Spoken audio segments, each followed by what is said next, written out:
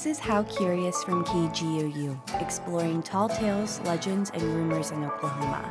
I'm your host, Caitlin Howard.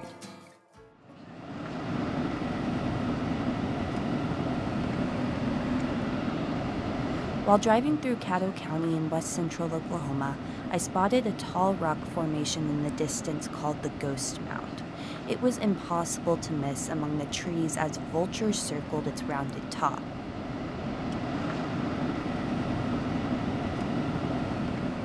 At the base stood Dion Yearwood. The mound has been in his family since the 1930s when his father purchased the property.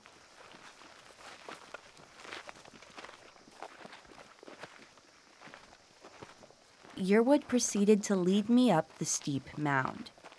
We need to go back around the other side of this. I'm trying to take the shortest way up. Follow me.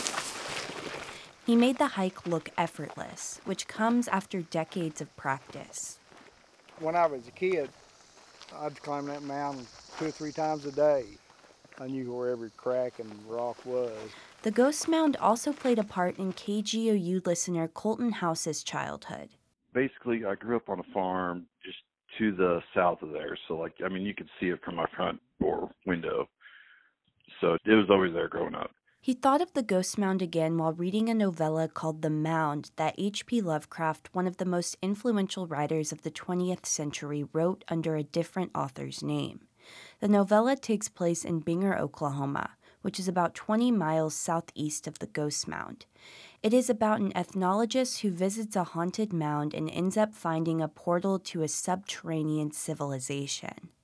House wonders if the Lovecraft novella was based on the Ghost Mound. I feel like there's a story there, trying to figure out what this old ghost story was and maybe the history of it. In his lifetime, Lovecraft was not a successful writer, so he made a living as a writing coach. One of his clients was Zelia Bishop. Sean Branney, co-founder of the H.P. Lovecraft Historical Society, says Bishop had hopes of writing about her own life experiences, which were largely about being a frustrated single mom and domestic kinds of challenges with a sprinkling of romance in there. But this was far from Lovecraft's brand of cosmic horror. Then, while Bishop was visiting her sister's ranch in Oklahoma, she heard spooky folklore.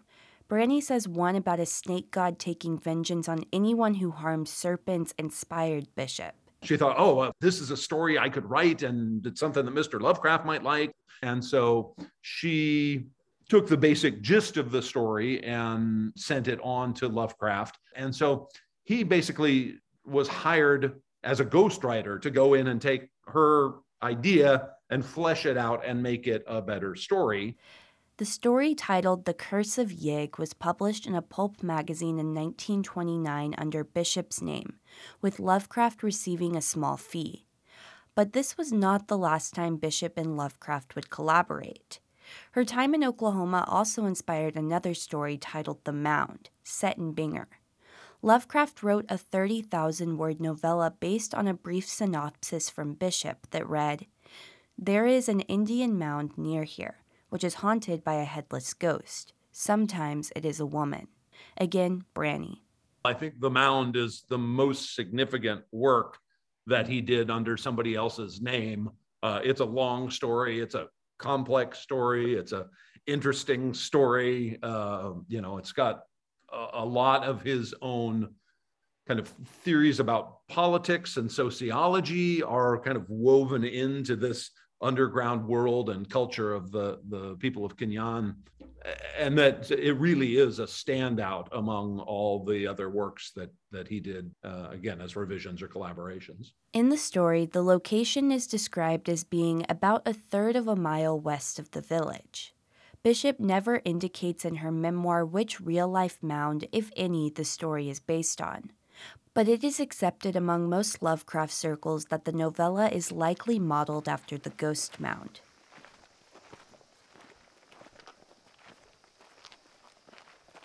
As Dion Yearwood and I made it farther up the Ghost Mound, he pointed out a small cave, which is tied to what some think could be an indigenous folk tale that the mound supposedly got its name from. 2 brothers were gathering ponies for the tribe, and they stopped close by here for the night. And one of the brothers woke up during the night, and the ponies were gone. And The brother left to look for the ponies, but during this time, the other brother woke up and saw that he was gone along with the ponies, so he started looking as well and couldn't find them. so when he returned to the campsite, he looked up toward the mound and saw a barn owl in the small cave with the reflection of the moon on its belly. It took a ghostly-like appearance. This story also appeared in a 1965 edition of the Oklahoman. Once we made it near the top, I looked out on the open fields dotted with cattle, farming equipment, and crops. Wow, this is beautiful. Yeah, it gets pretty scenic. But what looked like a footprint on the rocks caught my eye. Yearwood said this is related to a second possible indigenous folk tale related to a woman falling or jumping off the mound. I asked officials from the Caddo Nation in Binger if they had ever heard of any indigenous folk tales related to the ghost mound. While aware of some stories, they say the tales were most likely made up by farmers in the area. Some Lovecraft fans believe another possible inspiration for the story's location is Dead Woman's Mound, which is about 20 miles northwest of Binger and also has what might be an indigenous folk tale related to it. Branny says Lovecraft's depiction of indigenous peoples in the mound is stereotypical, a reoccurring theme within Lovecraft's work related to minority communities. He doesn't go to the trouble of trying to portray them with any kind of, humanity or personality or any sort of nuance or understanding. By any modern standards, it's wildly insensitive. When the mound was first submitted to a pulp magazine, it was rejected because it was too long. An abridged version was later published in 1940 after Lovecraft's death, but the full novella was not published until 1989.